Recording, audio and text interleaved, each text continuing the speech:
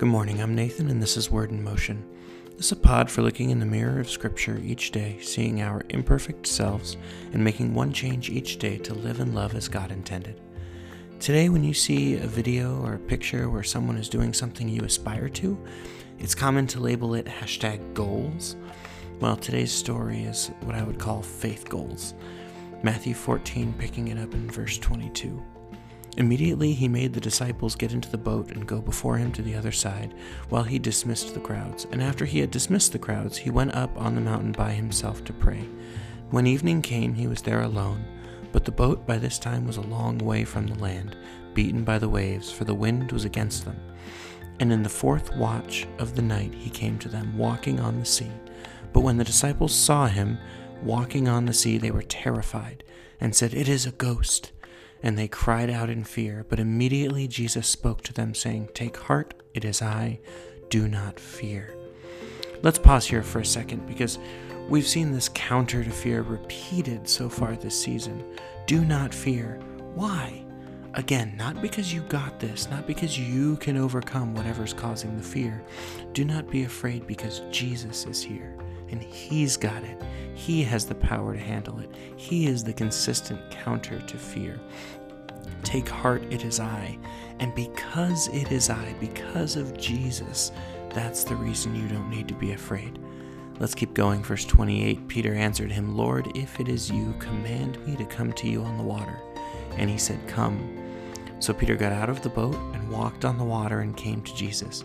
But when he saw the wind, he was afraid and began to sink. He cried out, "Lord, save me."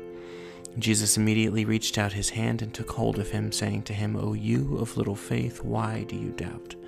And when they got into the boat, the wind ceased, and those in the boat worshipped him, saying, "Truly, you are the Son of God." The storm, the wind and the waves, and Peter got out of the boat. I'd call that faith goals. What does it look like when faith overcomes fear? People walk on water. Amazing things happen when faith overcomes fear, when we trust Jesus enough to get out of the boat.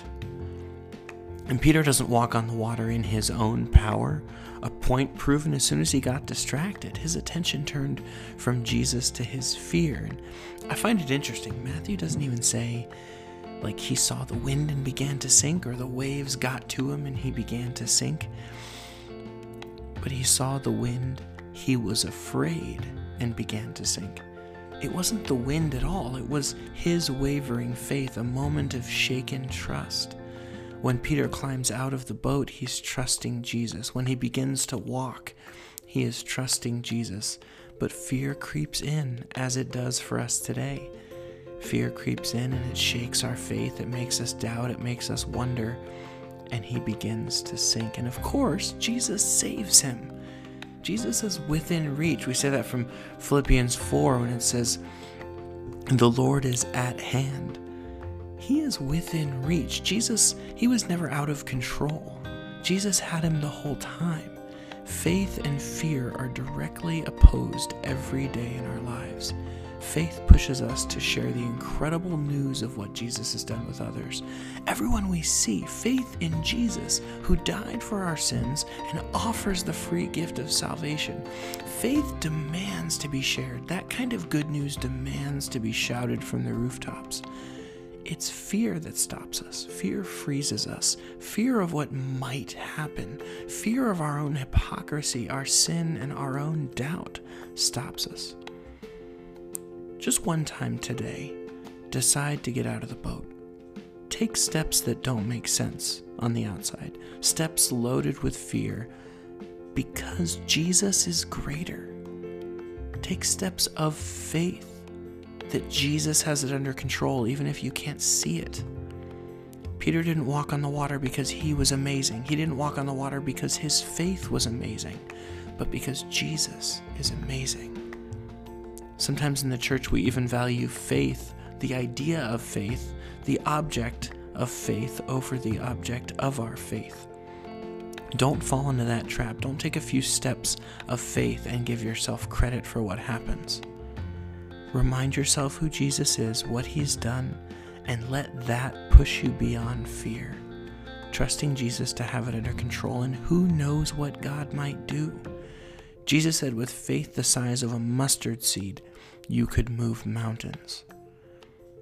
Peter asked Jesus, if it's really you, have me walk out to you. Tell me to get out of the boat. Well, Jesus tells us to get out of the boat. Jesus gives us opportunities on a daily basis to get out of the boat, to walk where it doesn't make sense to walk, to say things that don't maybe make sense to say except in the context of faith, in the context of who He is and what He wants to do through us.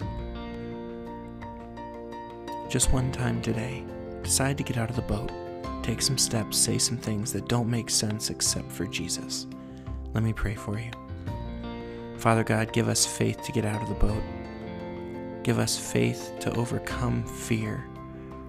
Faith to say and do things that don't make sense outside of who You are and what You're doing through us. Lord, prepare us for those opportunities. Prepare us for the challenges.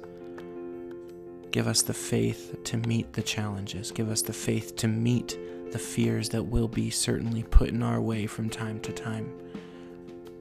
Lord, show us, call us, use us in the world around us to point people to You. Prepare us for those opportunities, Lord. Give us faith to get out of the boat. In Jesus' name, amen. Hey, thanks for listening. I'm Nathan. This is Word in Motion. Have a great day.